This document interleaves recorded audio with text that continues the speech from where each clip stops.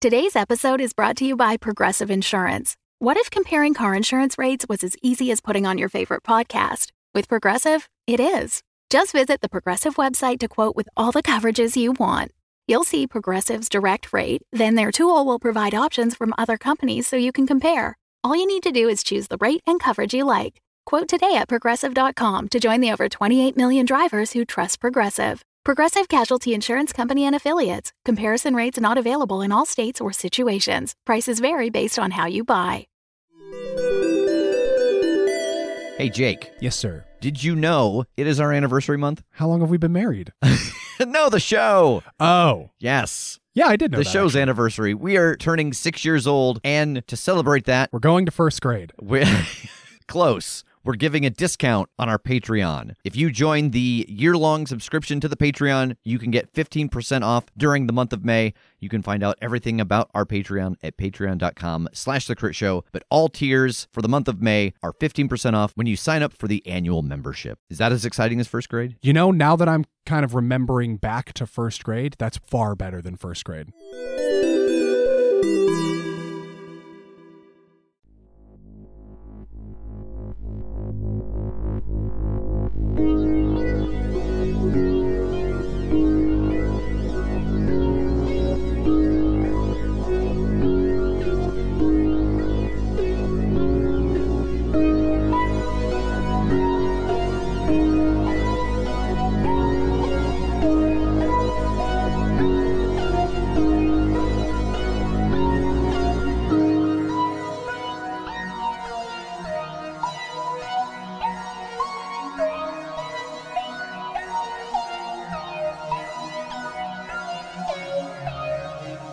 Hey, everybody. Welcome to The Critshow. This is an actual play podcast where we play Monster of the Week and other Powered by the Apocalypse games. But today we're here with a different purpose. Today we are here to play Fate of Cthulhu. I am the host and GM of The Critshow. My name is Rev, and I'll be one of the players today. Around the table we have... I'm Tass. This is Tej. And I am Jake. And we are joined by Ed Turner, who is on the writing team for Fate of Cthulhu. Thanks for joining us today, Ed. Thanks for having me. So, could you tell us a little bit about Fate of Cthulhu? Absolutely. So Fate of Cthulhu is a fate-based game about, and wait for it, Cthulhu.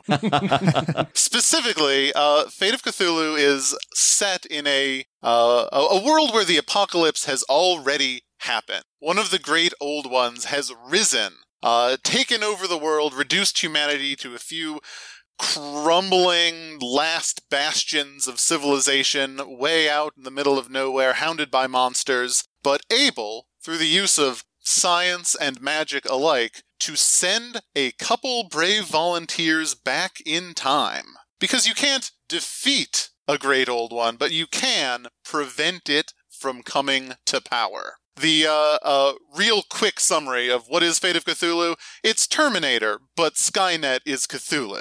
Nice. And can you talk to us just a little bit about what a Fate game is for any of our listeners who may not be familiar with it? We cover a lot of Powered by the Apocalypse games and a couple Forged in the Dark games, but this is actually our first Fate game. Fate Core is a system that is made really specifically to be good for pulpy adventures. It is, Fate Core is a universal system. You can download it actually for free or pay what you want and take a look. That is designed to tell stories about characters who are powerful and proactive, changing the world and being changed by it. It's pretty flexible and really easy to get into, which is why there are so many different variations of it. If you're not familiar with Fate, probably the kind of most defining feature of it is that Fate characters and really everything in the game is built out of what are called aspects. Aspects are sort of a gamification of something that you do in games anyway, which is establish truths about the world. An aspect is just a specific sentence or phrase of something that is true about a character or about a world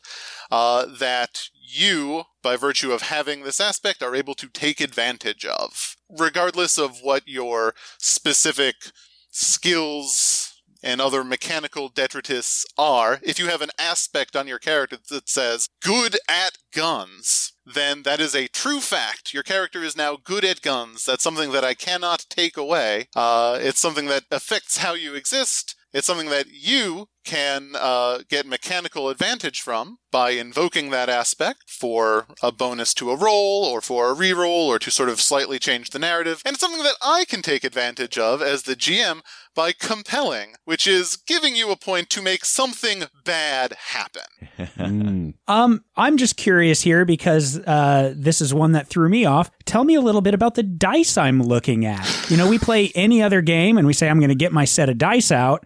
You know, what we're using here is not what I picture. Yes, you are using fate dice or fudge dice if you prefer. These are 6-sided dice on which 2 sides have a plus sign, 2 sides are blank, and 2 sides have a minus. And when you are rolling, when, you know, the situation arises that you need to roll dice, you'll roll 4 of those to generate a result somewhere between -4 and +4. And then you would add that to whatever the appropriate skill is. And hopefully, you will beat the difficulty that I have asked you to beat. And if you do, that's great. And if you don't, that's great too. Can you tell me, why are they also called fudge dice? I was going to ask that, yeah. Fate is based, inspired by an earlier game called Fudge. Okay. I ordered fate dice for us, and they arrived in a brown dice bag that just said fudge on the front, and I was so confused because the bag did not smell like fudge. Did you try tasting the dice, though? Well, come on. These have been a lot of places now, and I'm not willing to anymore. So before we step into the character creation part of this, can you give us a little sneak peek at the world we're going to go into? I can and I will. One thing I will say about Fate of Cthulhu specifically, before I get into this, is that the book comes with 5 specific timelines for the different ways different old ones have come to power that sort of present you with, the background for this great old one, this eldritch monstrosity that has destroyed the world, and 4 of the events that have led to its rise, which you, as the time travelers, as the heroes, will be trying to prevent or at least alter. And so, in this case, I have decided that for you, you are going to be subject to the arrival of the King in Yellow. A quick rundown of how the apocalypse happened. It started in 2020 with illness, viral outbreaks, small at first, but very quickly spreading until most of the world was in a perpetual plague-ridden state. And then in 2030, after 10 years of struggling to contain these diseases, out of nowhere, a man twisted with a grotesque face covered in boils and scars and growths appeared in Covent Garden in London, bringing with him this sort of yellow fog. He strode down the street. Passerby would see briefly that he is wearing yellow regalia and a broken crown, but those passerby don't really live to tell the tale, because anyone who gets caught up in this fog succumbs to these same diseases that have been plaguing the globe, but much more rapidly. Some, 90% of the folks who get in the fog die right away. Others are twisted and turned, the disease growing new limbs or mouths or heads on their body. And they begin to follow the King in Yellow. As this is happening in London, it is also happening in New York. It is also happening in Amsterdam, in Berlin, in Helsinki, in Edinburgh, across the globe. This same king is walking down the street spreading disease. Within hours, the major cities of the world have been emptied of people and filled with these twisted monsters, and slowly, new buildings projecting out of the ground, a twisted cityscape grows up around the king and these creatures. As time went by, and by time I mean days, not months, humanity fled as best as they could to smaller and smaller bastions of civilization, the final one being Canada. Alberta, Canada, what is, as far as you know, the last bastion of humanity in a diseased world. And it was there that the survivors trying in vain anything they could to prevent this catastrophe, learned about Yog-Sothoth, an outer god which touched all points in time simultaneously, and figured out that it would be just about possible for them to send someone back into the past, just 10 years, and prevent all this from going down in the first place. And that's where you come in. Excellent. So, can you walk us through the character creation process? I can, and I will. That's really the question I should have asked. He's like, oh, I can, but I'm going to watch you struggle. So, the characters you're going to be making, before you do anything else, the first decision you have to make is, are you one of these people who is being sent back in time, or are you someone from the present? Are you a person from 2020 who's going to get caught up in this, or are you someone from 2030 who has seen the apocalypse and is now trying to prevent it? We talked about this just a little bit before we got started, and I think we all know. I'm going to be from the future. I will also be from the future. I think I'm going to be from the present. I'll also be from the present. Excellent. One thing to know, those of you who are from the future, the process of time travel is not easy or good. So you are going to be slightly twisted by having been sent back in time. You are going to get a corrupted aspect, and I'll talk about what that means momentarily, but in general, just know that you are a little bit eldritch yourself.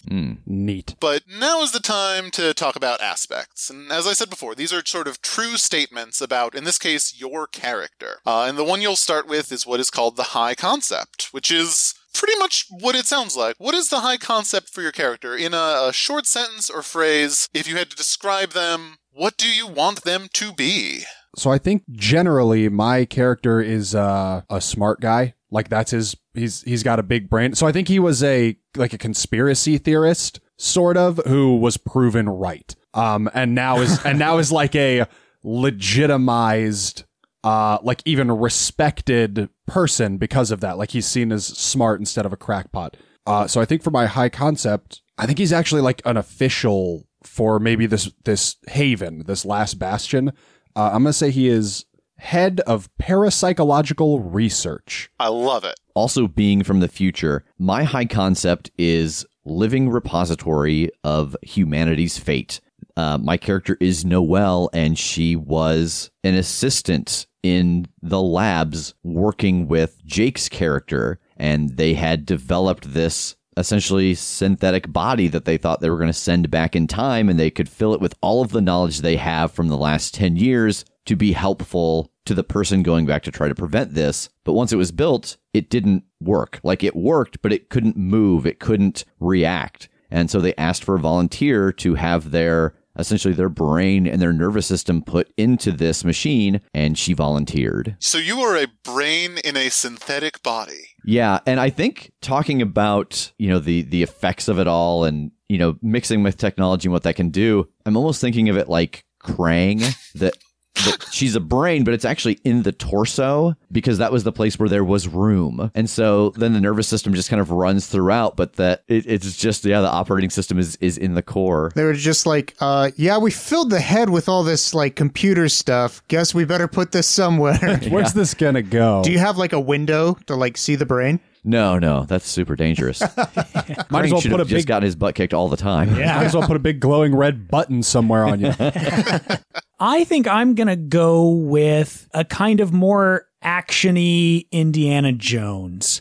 I like the idea of this young guy I have named Denny Fairfield. And I think the high concept, I'm going to call that a paranormal relic hunter. I get this idea that his father was a very well-respected archaeologist and went missing. And in researching that, Denny discovered that his dad had been tracking down relics of old ones and like things that had mystical attachments, and that really spawned his curiosity. So he went back to school and he went in for archaeology as well and just wasn't very good at it.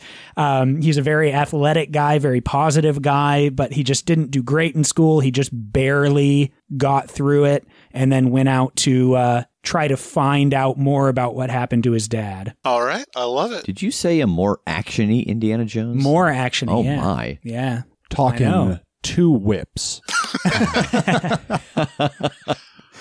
My character, I think, is gonna kind of go off of his Denny character a little bit, and I see myself as the loyal sort of butler type of character that follows him around, helps him out whenever he needs help, his bodyguard, just kind of like the Duckworth to his Scrooge McDuck sort of thing, you know? So I'm thinking my aspect is loyal butler adventurer with a soldierly past. I like that you went Duckworth instead of Alfred. Yeah. Those are good. I like where we're going so far. So you have your high concepts, you have your general idea of the character, and now we kind of dial down into them a little bit more. We complicate them with 4 more aspects. The next one is going to be what is called your trouble. As I said before with aspects, one of the things I can do is compel them, which is use them to make bad things happen to you. This is the aspect that I will be doing that with more than anything else. This is trouble that you have, something you are bad at, something you are tied to, something that you are afraid of. That's just grist for my mill. Nice. I think that Vance, my guy's name is Dr. Vance Benson, by the way, didn't actually earn his doctorate. It's an honorary title. His trouble is that he thinks he's always right. He's got quite an ego on him as far as intellect goes. So if he thinks one plan is the right plan and someone else on the team thinks otherwise, he'll die on that hill. He thinks his idea is best because he's the smartest guy in the room. Perfect. Noelle's trouble is what I have labeled sensory overload. And it is that when they put this body together and send it back in time, they weren't thinking about the fact of how much more normal, like wireless and Bluetooth signals were 10 years ago. Mm-hmm. And so when she is in a place that might be heavily trafficked by signals and she's like looking for data or trying to access knowledge, she might pick up the most recent viral video or the most recent stream of tweets. Like the wrong info might come in because she's got all these open channels to pull from. Right. A Shoggoth is running down the halls, but you have cat videos in front of you, so you just... Yes. Get in your cage. Get in your cage. For Denny, I think the phrase I want to go with is overwhelmingly curious. Yeah, I love it. Just that thought of him being down in some tomb and hears a growl. And even as scared as he is about the situation, he would rather know what it is. He's got to go see what made that happen so that he can figure out what to do about it. And of course, running is probably just the better thing, but that's not what he's going to do. Oh, Denny, you make my job too easy. I was going to say that the title of that aspect seems like the greatest gift you could ever hand to a game master on a silver platter. Okay, I'm going to change it to, I kind of want to see it. Nope, too late. Oh, darn it. Okay. My trouble is that, and Denny doesn't know this, I blame myself for the death of his father. Oh. Dun, dun, dun. Yeah. Intrigue. Like on his last adventure, something happened that his father was killed and I had a chance to save him and I didn't. I love it. So you have your troubles, you have your high concepts, you need to establish now a relationship. And this is the aspect that is kind of going to forge you into more of a group. Every one of you will make an aspect that relates your character to one of the other characters. I think it would also be ideal if at least one of you from the future was relating to someone from the past, just to make sure there is a tie there and it's not just future team and past team hanging out. So I think that my relationship is going to be with Noelle because she's the other person from the future. I think I'm going to go with Noelle keeps me grounded, and I think that is twofold. One, Noelle has seen like the same horrors and results in the future that I've seen. So whenever something's like overwhelming or daunting or inexplicable, like hard to perceive, I can count on, well, I know Noelle has also seen this. Like I'm not wrong. I'm not crazy. I'm not losing my mind. Noelle's been where I've been. The other branch of that, I think, is when I am so up my own ass, I remember that Noelle is literally a robot body full of all of the knowledge. And so maybe I'm not the smartest in the room because with enough time, Noelle could probably recall whatever I think I know. I'm actually going to link my relationship to Denny. And I'm going to say that Denny reminds me of my humanity. And I don't know if he knows this or not because Noelle is obviously, she doesn't look the same anymore. She's in this foreign body. But I think that I went to the same college as Denny and that we were in a bunch of classes together. So being around him reminds me, keeps me in connection with my humanity. I like that. That's interesting. I think mine is with Vance.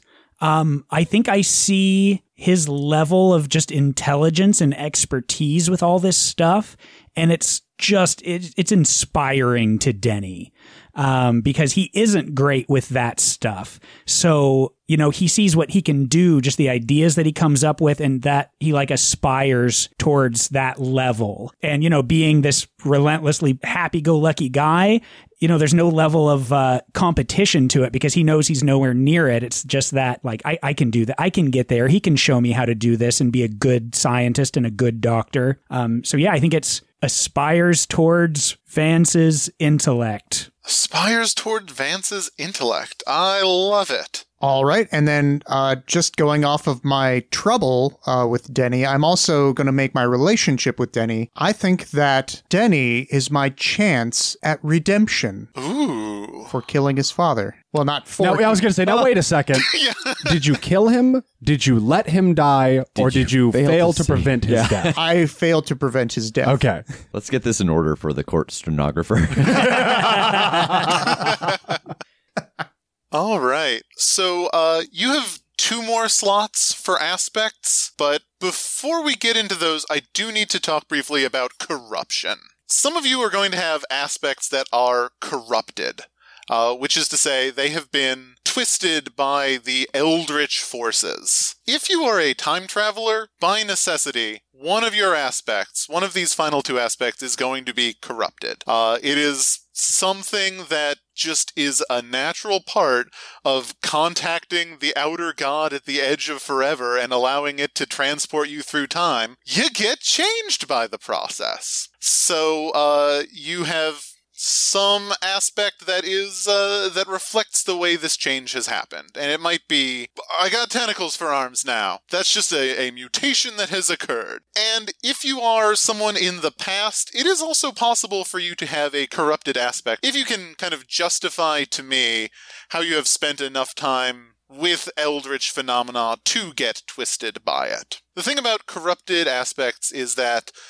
they make you more monstrous, but they do come with an advantage, which is called a corruption stunt. And we'll get to stunts in a moment, but a corruption stunt is particularly powerful. It's kind of a superpower that you get that allows you to be just better than everyone else because of your monstery nature. So you, Noelle, and Vance, you definitely have 1 corrupted aspect. If you wanted, since you have worked so much with the paranormal, you could take a second one as well. The only downside to doing that is you only have 5 aspects, and if they all become corrupted, then you turn into a monster, and that is basically how you don't play the game anymore. Okay. Noelle, do you have thoughts? Boy, I'm trying to decide if I want a second corrupt aspect or not.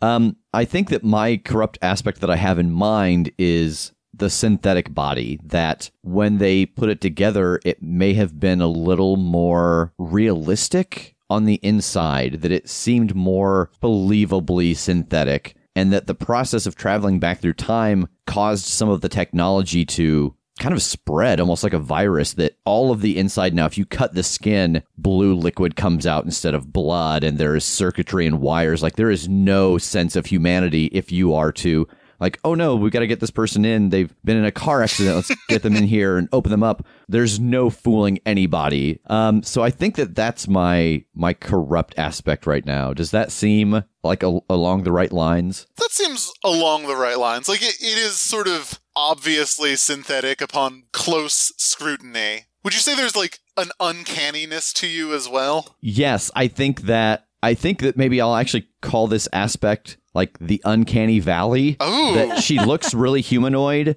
but there's something just off about it. Maybe I'll call this aspect Polar Express. Because it's that feeling of like, oh, this is pretty close to human, but there's something about it that makes me really uncomfortable. Call it Tom Hanks in Polar Express.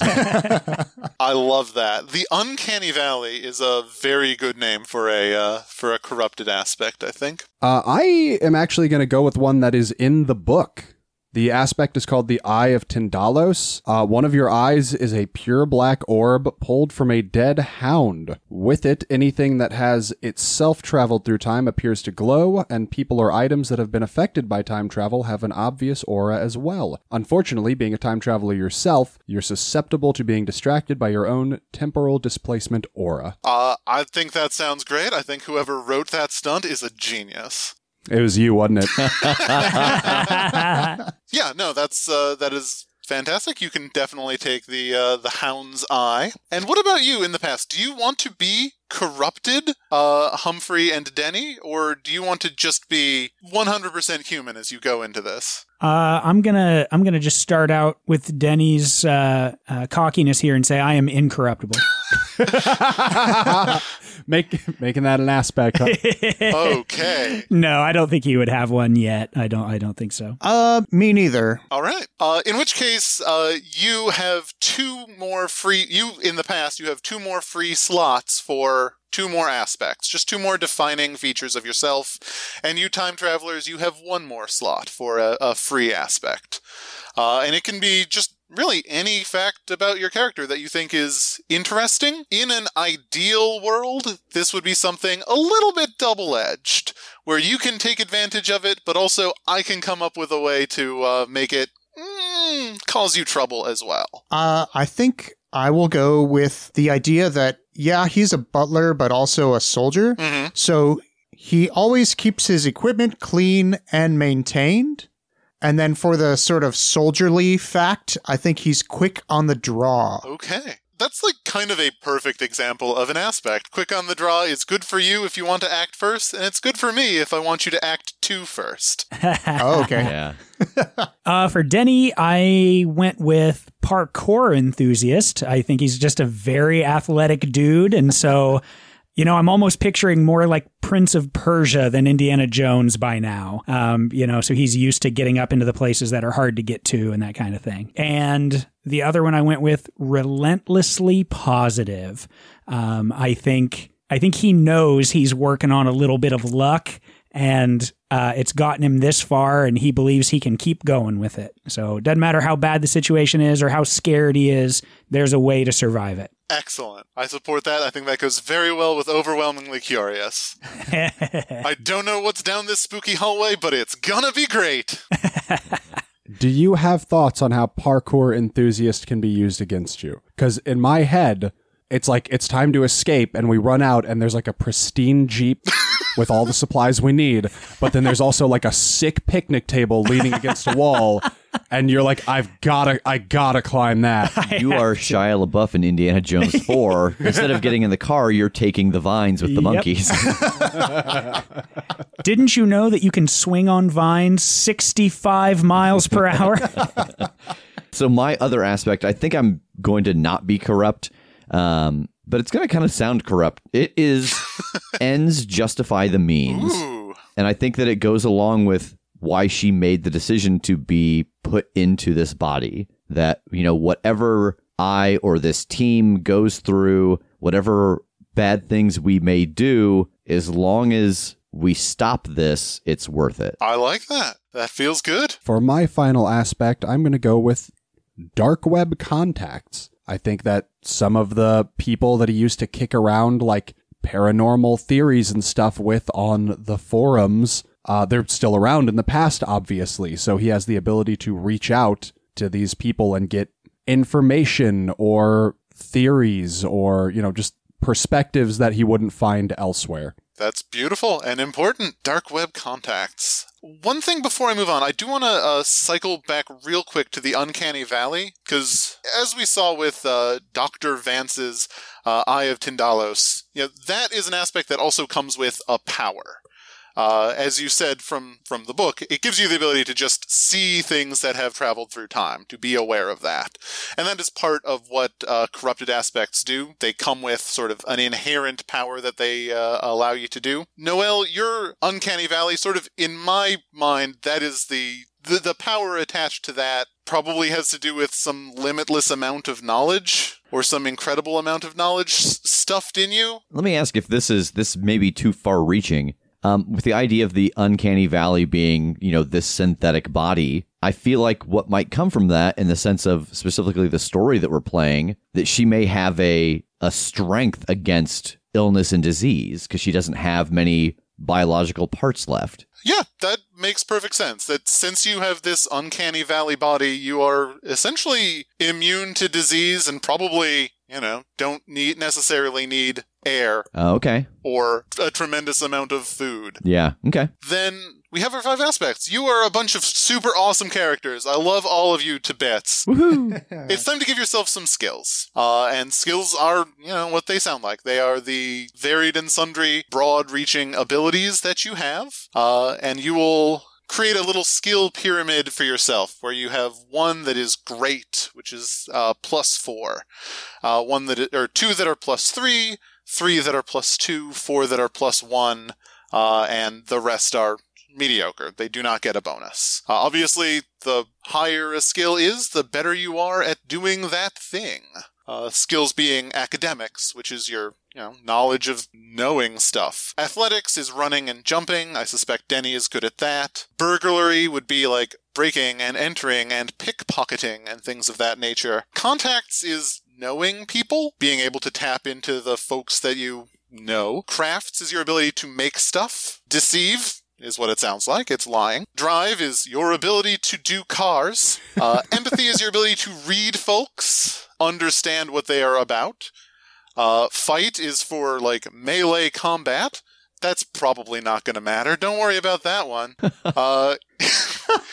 Investigate is kind of dedicated research, looking into a thing, finding out what you can. This would include late nights at libraries or crime scene investigation. Lore would be kind of your paranormal knowledge, the spooky equivalent to academics. Notice is, do you notice stuff? It's your instant, do you see the trap in the corner? Do you see the lion in the bush? Physique would be kind of your strength and your ability to make use of your physical instrument. Provoke is your ability to intimidate, get folks to do what you want them to do by being threatening, or to encourage the monster to attack you instead of your friend. Rapport would be your friendly conversation skills. Do you get people to like you and trust you? Resources is how much stuff do you have? How much money and goods can you bring to bear? Shoot is, do you guns good? Stealth, do you sneak good? And will, of course, would be your ability to kind of persevere in the face of unspeakable horrors. For Dr. Benson, the +4 is going to go in academics. I think that's fairly clear. He is a researcher and a smart guy. I'm going to do a +3 in investigate and a +3 in notice. Because I think in addition to being just really smart, he's really analytical and he picks up on things. That's part of the deal is, he picks up on patterns. He just kind of notices things that other people commonly don't. +2 in athletics, +2 in contacts. I think that reflects his dark web contacts. +2 in lore. He knows some of the spooky stuff, but he hasn't been exposed to it long enough to be a super expert in it. And then a 1 in deceive, provoke, resources, and will. And the rest of them sit at 0. Noelle has her 4 in lore. Her 3s are in physique and will, that she is in this strong body, and that she had the resolve to put herself through this process, both becoming this kind of android thing as well as traveling back in time. My 2s are craft, fight, and notice, and my 1s are academics, athletics, investigate, and deceive. For Denny, I definitely put my 4 in athletics. I think he's very good at that stuff. For the 3s, I went with rapport, because I just think he's such a kind of nice guy that he just genuinely gets along with everybody, even if they don't get along with him. But he finds that way to find their soft spot. And then a 3 in will. I think that relentless positivity comes with a lot of willpower. It's perseverance to get through true fears and these ridiculous eldritch horror times. For the 2s, I went with empathy. I think he's, moderate at gauging people's reactions to things and just, how they're really feeling. And 2 to notice. notice and shoot, I both have 2s, and I think those are skills learned from Humphrey. I think he's really taken a lot of his advice there. And I did a 1 in academics. I think a little bit of the schooling stuck with him. A 1 in burglary, because you got to be at least okay at breaking into tombs. I think just a 1 to fight. And I think, again, he learned that a little bit from Humphrey, and I've got some ideas for my stunts based on that, and a +1 to physique as well. He's in pretty good shape. For Humphrey, I would have put a +4 into either fight or shoot because of the military, but I think because he's also a butler, I think with both of those trainings involved, that he has a +4 in notice. You know, he can pick up, oh, I see these wires sticking out. That's obviously an IED. Oh, there's a bunch of dirt on the floor. Denny's been in here again. Denny's Pigpen. We didn't mention my other aspect, dirty all the time.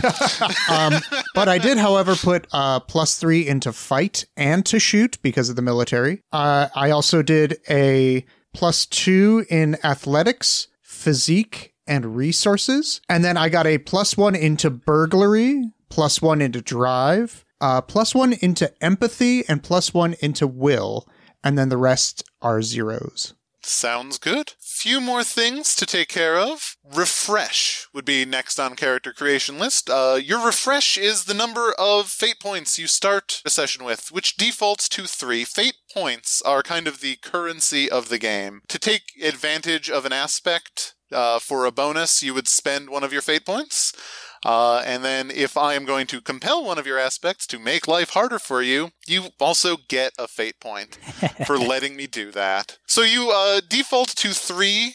If you want to have a lower starting refresh, you would get extra stunts to make up for it. Basically, you can buy stunts with refresh, or you can just stick with the default 3. And that, of course, takes us straight to stunts, and stunts are like the special, unique abilities that you have. You start with a default of 2 stunts, and it is just a kind of specific way in which you excel. Often stunts are ways you can kind of break the rules in an interesting way, like using a skill for something it wouldn't necessarily normally be used for. For instance, you could have a stunt that is backstab. I can use stealth to attack if my opponent isn't aware of me. Something like that. Nice. It's a different use for a skill in a specific circumstance. Or stunts could also be just a bonus to a skill, again, in a specific circumstance. Or they could be like some other kind of specific way in which you break the rules in an interesting way. Do something that would be otherwise impossible, once a session or once a scene, depending on how big and game-changing it could be. How specific of a circumstance? You had said, I think before we started recording, that Fate has 4 kind of base actions. Is that correct? Yes. The 4 base actions, whatever skill you're doing, you're either going to be attacking, you're going to be defending, you'll be overcoming an obstacle, which is kind of the umbrella term for, I say you can't do a thing, so you roll the dice to prove that you can, or you'll be creating an advantage, which is sort of another way that we play around with aspects in Fate. It would be a way that you create an aspect. You change the scene. Something like setting somebody on fire is the very classic example of creating an advantage. For your stunts, mostly they will involve 1 skill for 1 action in a relatively narrow circumstance. And I try to be pretty flexible. If the circumstance you have in mind is extremely narrow, then maybe it's good for more than 1 action or more than 1 skill. So the first one I'm thinking of is, again, riding off this super analytical, picks up on the details, that I can use my notice instead of, I think, is empathy is like to read a person, right? Yeah. So I'm thinking I can use notice instead of empathy to tell when someone's being dishonest with me, just because he sees if they're sweating or if their eyes are darting around. He can visibly tell the signs that someone's being dishonest. Would that be when rolling to overcome because someone's trying to lie to me? Yes. I think that would fall under the sort of aegis of overcoming an obstacle related to dishonesty or being lied to. And do you know what your other stunt is going to be? Your other sort of default? Yeah, so again, I am really on this one track here because of his good notice that if he's got an opportunity to like size up someone before a fight, like, you know, if he anticipates a fight or if it seems like one is coming and he has the opportunity to like look him up and down, that he can maybe pinpoint a weakness or, you know, see something that he thinks he can take advantage of, and maybe that can benefit him in the fight somehow. I feel like this is somehow creating an advantage. It sounds kind of like what you're interested in is getting a free opportunity to create an advantage before a fight if you can size up your opponent. Yes, I love it.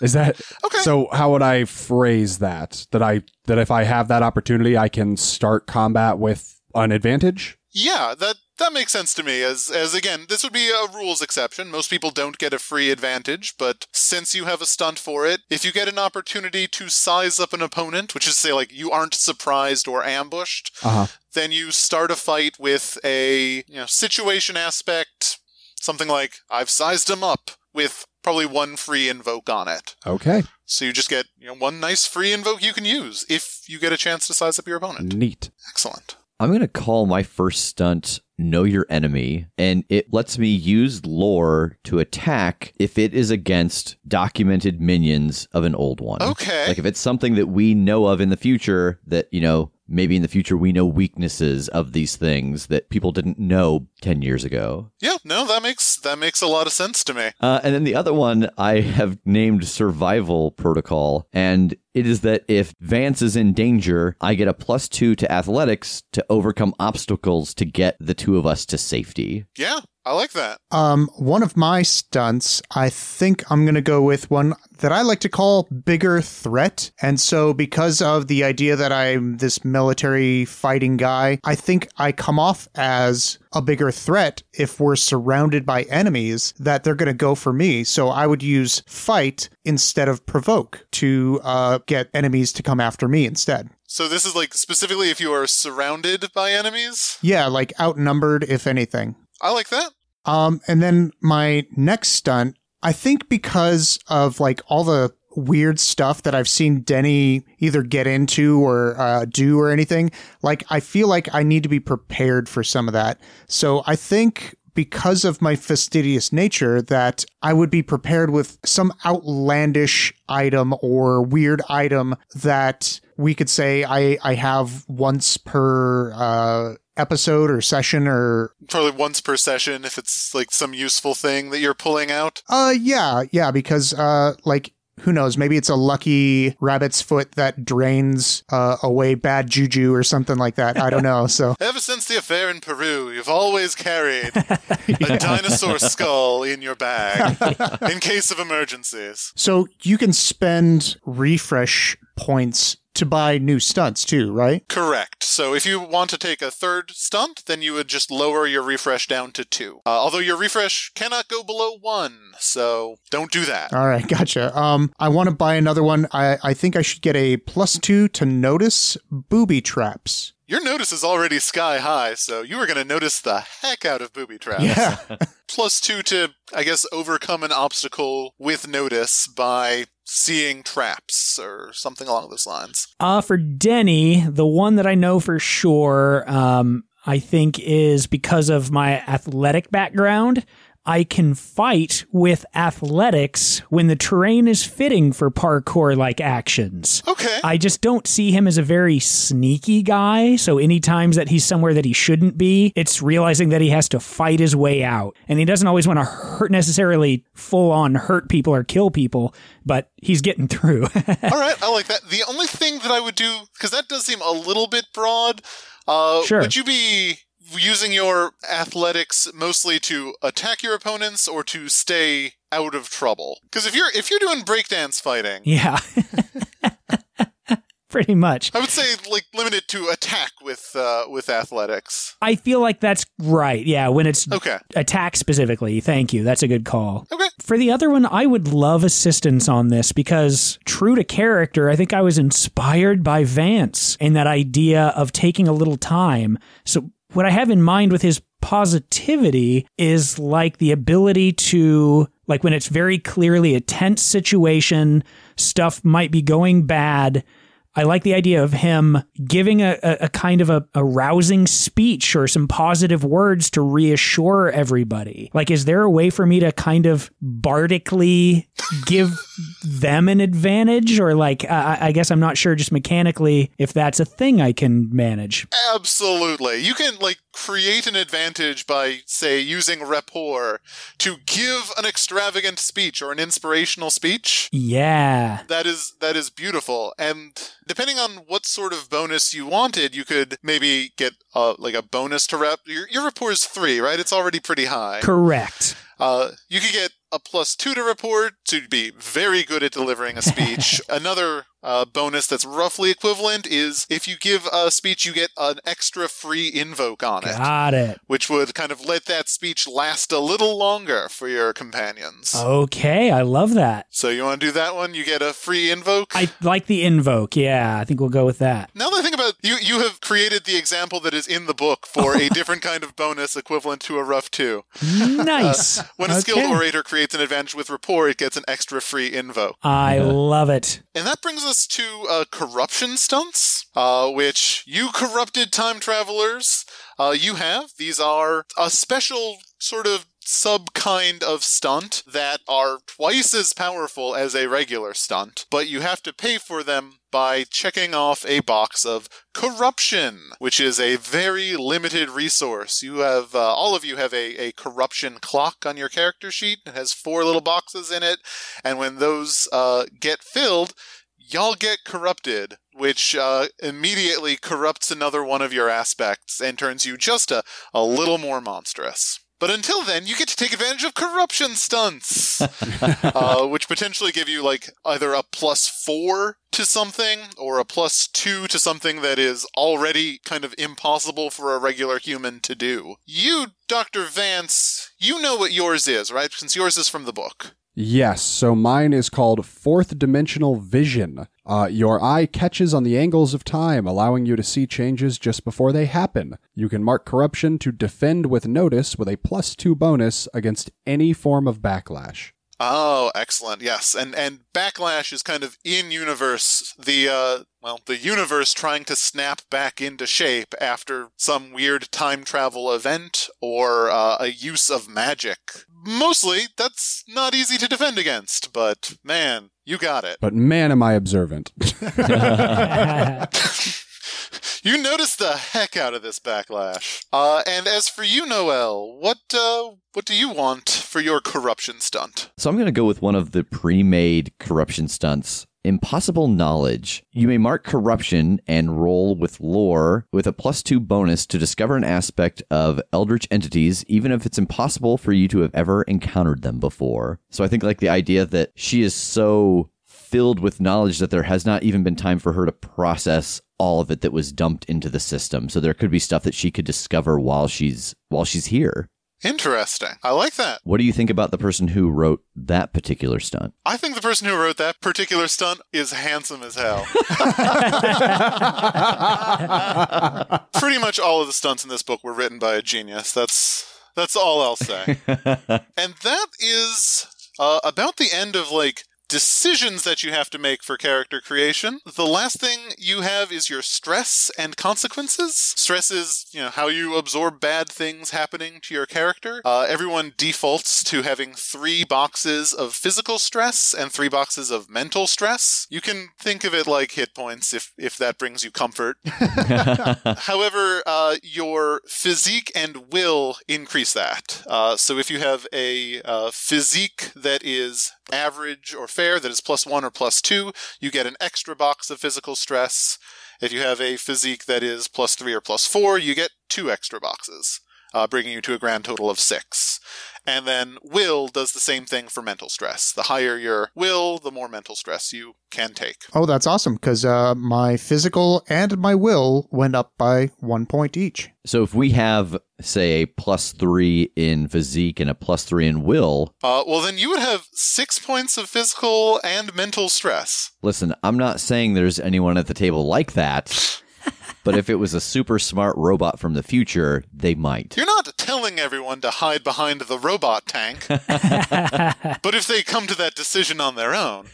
I've got my +1 will, so that'll get me an extra mental stress box. My physicality gives me a +1 on that, and then my high will gets me the 3 more. All right. Good for withstanding the horrors. And now you have characters. Congratulations! Huzzah! Yay! Excellent. About the only thing that remains to do is kind of talk about how y'all ended up together. And we've sort of gone into this beforehand. Noel and Vance, you were working together on this project in the last bastion of humanity, this time-traveling project. And I know how Humphrey and Denny know one another. But how did you two groups kind of get together? What induced y'all to work as a foursome? I think that it is my connection with Denny that we get back into the past, and as Dr. Vance and I are trying to figure out what to do, I start cycling through some of the news articles from this time period, maybe even just a little bit before, and that maybe I come across something that links his father to the events that happened. And so, his father being lost, I think that, he may set out to figure out what's going on. He might be a good ally in this time period. Just sort of seek him out? Yeah, I think that we seek him out, maybe not even necessarily under honest pretenses at first, but that, I think this is probably where Vance comes in of what the story would be when we show up. I think I have the suggestion, but I don't know how to sell it. I am not a good liar. It's okay. This is all backstory. You don't have to roll. It's true. So somehow... Oh no, we're doing this scene. It's gonna be hilarious.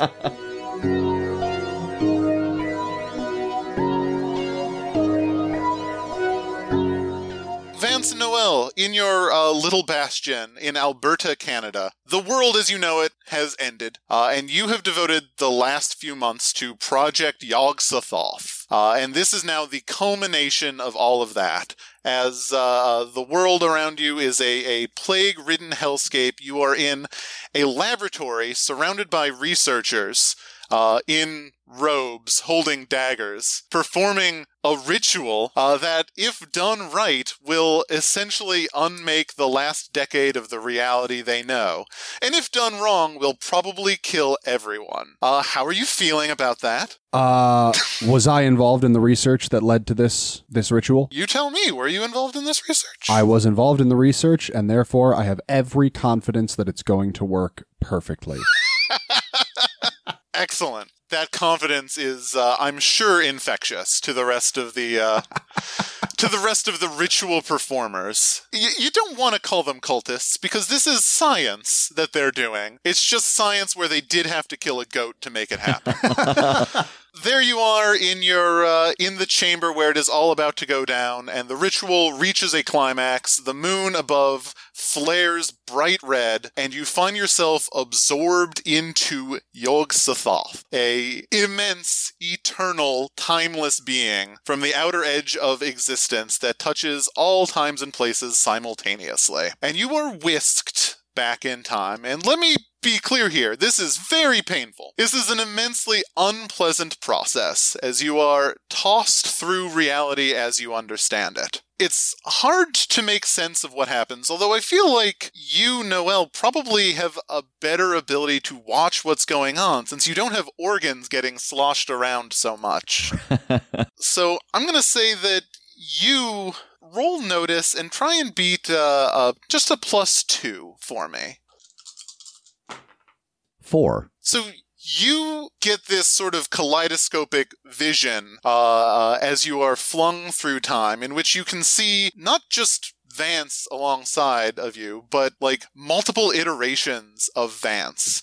Vance from dozens of different times, some younger and more bold and brash, some older, some horribly disfigured, and some torn to pieces. You also see a guy you once knew in college when you were a human, and some older person who you don't recognize whatsoever, tumbling through time. You don't necessarily know what to make of that. And then moments before you are spat out into the world, you see a face that you are very familiar with, twisted and covered in sores, and cysts, and a broken crown, and a yellow fur about its neck. You see the face of the king as if it is turning its attention upon you, somewhere in this timeless void of Yog-Sothoth. And just the very moment that happens, you are spat out into the snow, somewhere in Canada, naked. The time travel process having absorbed all the inorganic material around you. And next to you, equally naked, but much dizzier, is Dr. Van Spencer. Doctor, are you all right? Other than being extremely cold, yes, I suppose this is fine. I saw something very strange as we traveled, Doctor. A face that I recognized from my time in school. That sounds exciting. Do you think that it has significance to our mission? It seems like it might be a good place to start, because I saw him, as well as someone else that I didn't recognize, but I also saw many versions of you in various levels of distress. Some blown apart, some diseased, some old, yes, some with... Yes. No, I get where you're going with this. But he was the same the entire time I saw him. Very well. Let's track down your old accomplice and figure out if he has anything to contribute. Very well. But first, let's track down a clothing store that will allow 2 nude people to enter and shop their wares. I am not going to make you roll for naked shopping. Oh, thank God. Let us skip ahead to, I suppose, the front door of... Denny, do you have, like, the Fairfield estate? Where do you live? I think it's kind of a big old townhouse somewhere in the New England area, and it's just filled with old artifacts and things from digs and, things that he could get away with keeping. And I think that's just sort of the base of operations. It's where all of his dad's old books and things were. So that's where he goes back to in between hunting for his dad. All right. I like the sound of that. So that is where you are when there's probably going to be a knock on the door. Before we knock, can I see what I can find about Denny to know what may have become of him or what he was up to when everything started to fall apart? Yes, you absolutely can. I would say this is probably falling under investigate. Denny, you don't strike me as someone who, hides all of your exploits. Not at all. Yeah. So I think this is going to be a pretty easy, again, like a +2 on this investigation. 3. 3, that is a success. So yeah, you are able, you find Denny's blog and are able to understand a lot of what he was going into, and perhaps more importantly, what his father was involved in, because some of that is ringing very important bells for you, which kind of ties into the timeline, the events that you have been sent back to prevent. Because one of the artifacts that Roger Fairfield was looking into was The King in Yellow, the play. A little-known play about a king in yellow that had a kind of surprisingly torrid history in the 18th century. Also, a little bit of tracking down Roger Fairfield's movements also links him to Peru, a location that is interesting to you because of the sheer number of city growths that happen after the arrival of the King in Yellow. So that information is very interesting to you, although it seems like Denny himself isn't necessarily as tapped into the King in Yellow business directly. So I imagine Noelle and the doctor standing outside of the door, getting ready to ring the doorbell. Do you imagine that this is a situation where honesty may be the best policy? We do not have much time. I am always of the opinion that truth and honesty are the best way to any outcome. Very well, and I'll ring the doorbell. Humphrey, pizza's here. All right, I'll get it. Hold on. And I eventually get to the door because I am covered in an apron. I've got a vacuum. I'm trying to clean the place up because Denny keeps making a mess of things. And I open the door. Well, I don't like this established lore. Too late.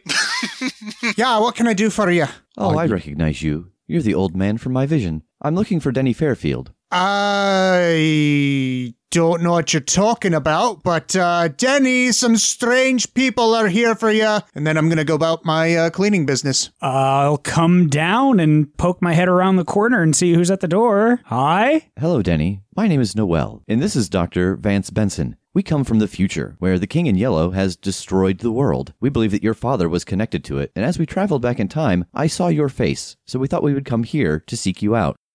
I hold up like a finger to Denny, just like a one moment, and then I lean over to Noel and I go, I should have made clear.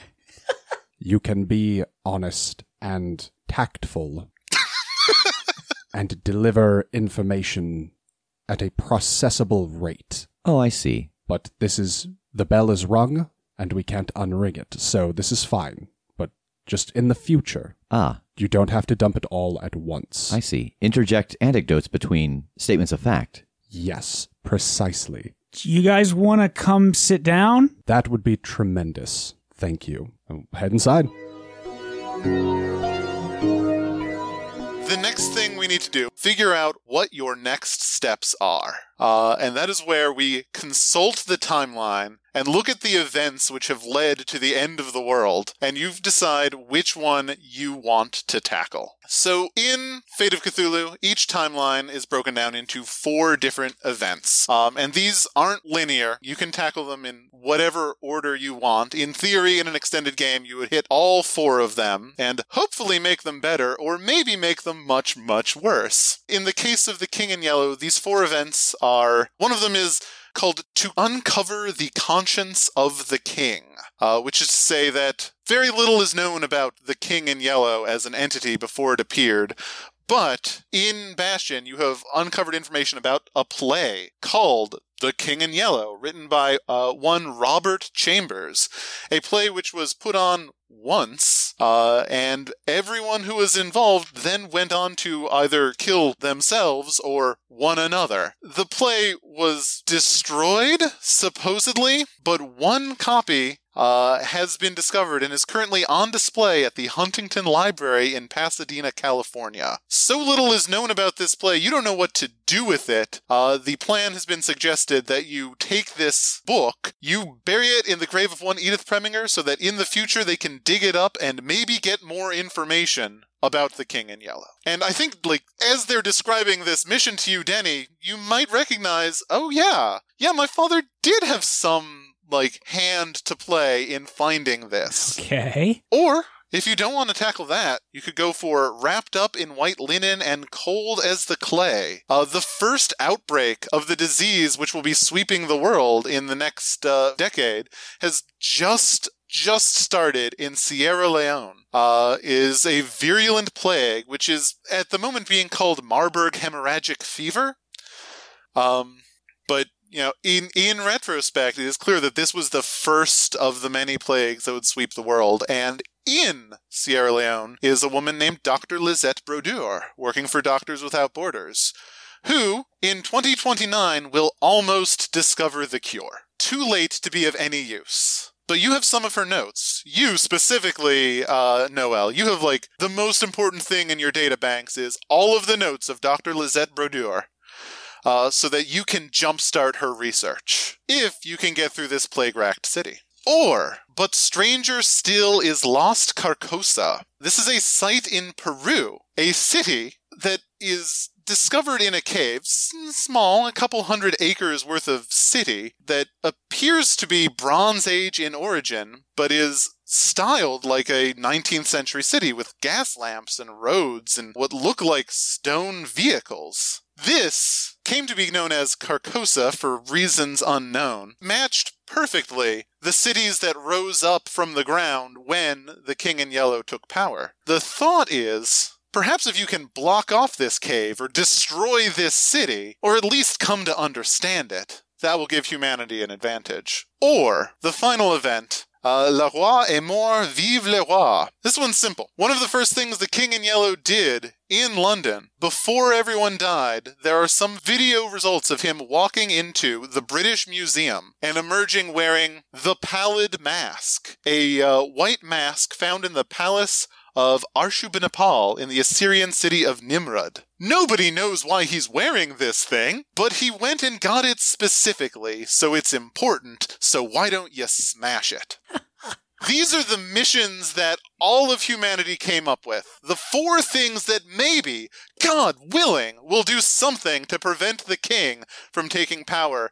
Y'all, where do you want to go today? They're all so good. They're all so good. God. We exchanged a look on the first one like, well, obviously it's going to be that. And then every one of them we were like, well, shit. Oh, no. I would vote either the play or the mask because they're heisty. I, as a player, like both of those. The thing that I'm concerned about is with Noelle knowing about this doctor and getting her these research notes, like, is it a problem if that's not the first step in the sense of like how the timeline works? The timeline is purposefully, like, there are no dates attached to it. It is made to be loose and flexible to fit your needs as players. Okay. So that you can kind of tackle them in the order that is the most fun and interesting and sort of justify that however you want. Okay. So if you want to let us know that, Dr. Brodeur hasn't yet left her previous position and gone to Sierra Leone, she's on vacation, so you have a couple months that you can tackle something else. That's fine. Yeah, she's walking the Lord of the Rings trail right now, and that's a long vacation. So yeah, I'm going to say the museum as well. I like the idea of that mask and what's going on with it. Tass wants to check out the play, but I think Denny would be like, relic. I want this relic. Oh, yeah. What is this and what does it do? I just like the idea of like a London museum being like this huge spooky place that we can all like get lost in and fight creepy old things in. I'm going to go with the museum mask heist. I think that is a fantastic choice. So we are set. We are going to the British Museum. You purchase some plane tickets. Denny, that's going to be on you. These other 2 don't have money. You make your way out to London. You have plenty of time to kind of do some research. I suspect a lot of this research for you, Noelle, is like just sitting quietly, tracking down the information that is locked away in you. Yeah. Kind of tying back to the play, the mask is referenced in the play, The Yellow King. One of the few lines that is known is a quick scene of a stranger wearing a pallid mask during a masquerade, which goes like this. Camilla to stranger, you, sir, should unmask. Stranger, indeed. Casilda, indeed, we have laid aside disguise. All but you. Stranger, I wear no mask. Camilla, terrified. No mask? No mask!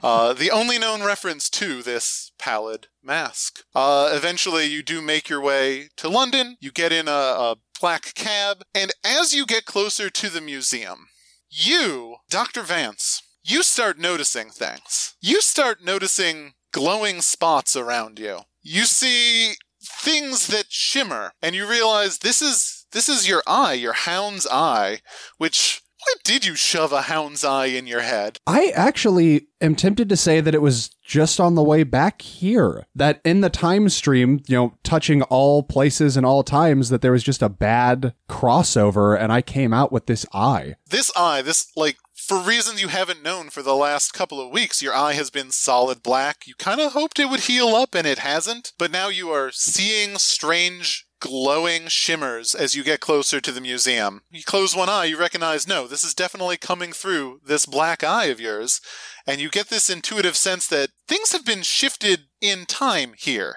These things are shimmering in the same way that you and Noelle do. And as you get to the museum itself, there is a police barricade in front of it, sounds of shouting and screaming within, and the front door to the building is glowing, bright red to your hound's eye. Something weird has happened to time here.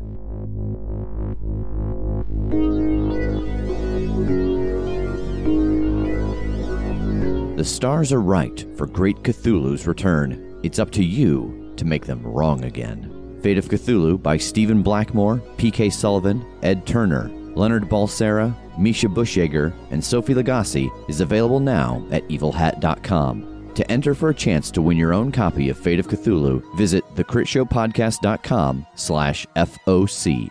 Contest ends February 16th.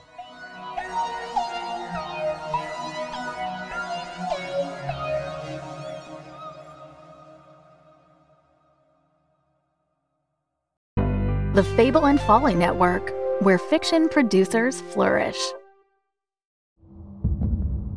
Welcome to Beyond the Dark. Sub-level 19 was nothing like the other floors at Machine Co. There were no alabaster workbenches, no spotless white carpets. Here it was dank, dark, and that noise. A humming, throbbing sound like a sickly heartbeat hiding behind the whir of a great machine. A large metal cage loomed out of the darkness, backlit by an iridescent blue monitor, on which a cursor blinked idly. A metal panel slid out of an aperture in the cage near the monitor, and suddenly the cursor came to life. It read, "Insert hand here." Beyond the Dark, a sci-fi anthology by Mark R. Healy, creator of The Strata. Find it at beyondthedarkpodcast.com or anywhere you listen to podcasts.